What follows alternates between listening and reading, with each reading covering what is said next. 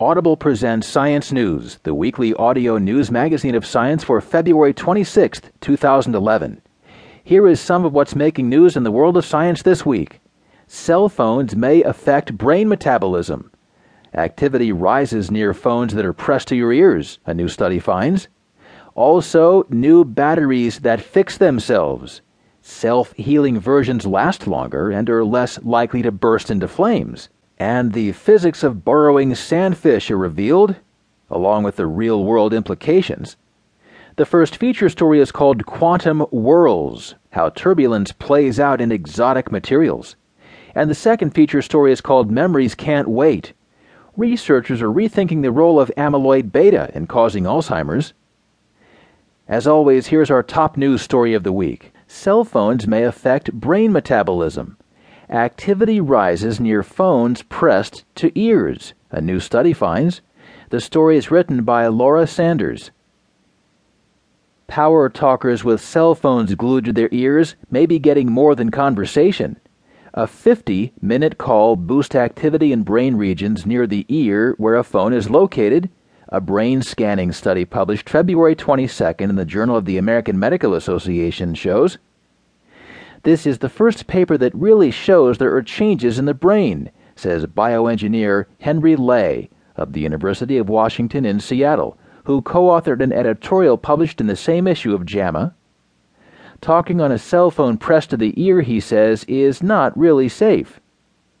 In the study, researchers measured the brain activity of 47 participants who had pairs of Samsung cell phones strapped to their heads, one on each side.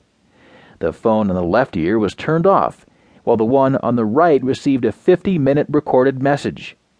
This phone was kept muted so that the subject didn't know which phone was on, and also to prevent stimulation of the brain's hearing center.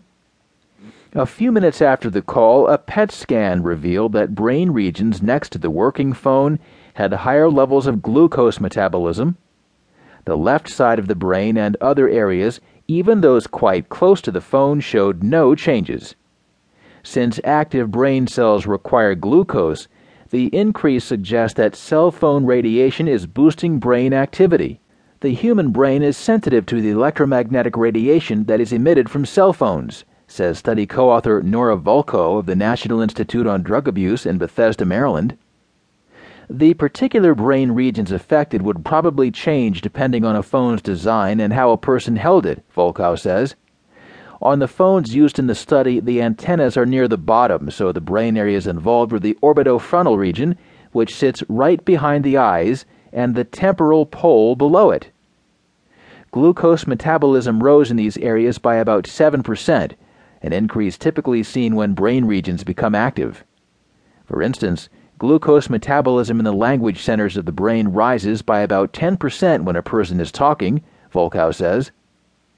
The increase in brain metabolism observed in the experiment may be an underestimate because cell phones emit more radiation when a person is talking, Ley says. Radiation levels also change depending on the phone type, the distance to the nearest cell phone tower, and the number of people using phones in the same area. These variables have prevented scientists from getting good epidemiological evidence about potential health risks of cell phone usage. Researchers don't yet know whether cell phone radiation is dangerous. At this point, we do not know what the clinical significance of this particular finding is, Volkow says. The heightened activity may not have any ill effects, or it may be dangerous, particularly with years of heavy cell phone use or in the developing brains of children and teens. In my case, I don't like my brain to be stimulated by anything that is not physiological, Volkow says. There are very easy solutions that don't cost anything for those who want to play it safe. For instance, people can limit their time on the phone, use the speakerphone option, or talk with a hands-free device that's connected to the phone with a wire.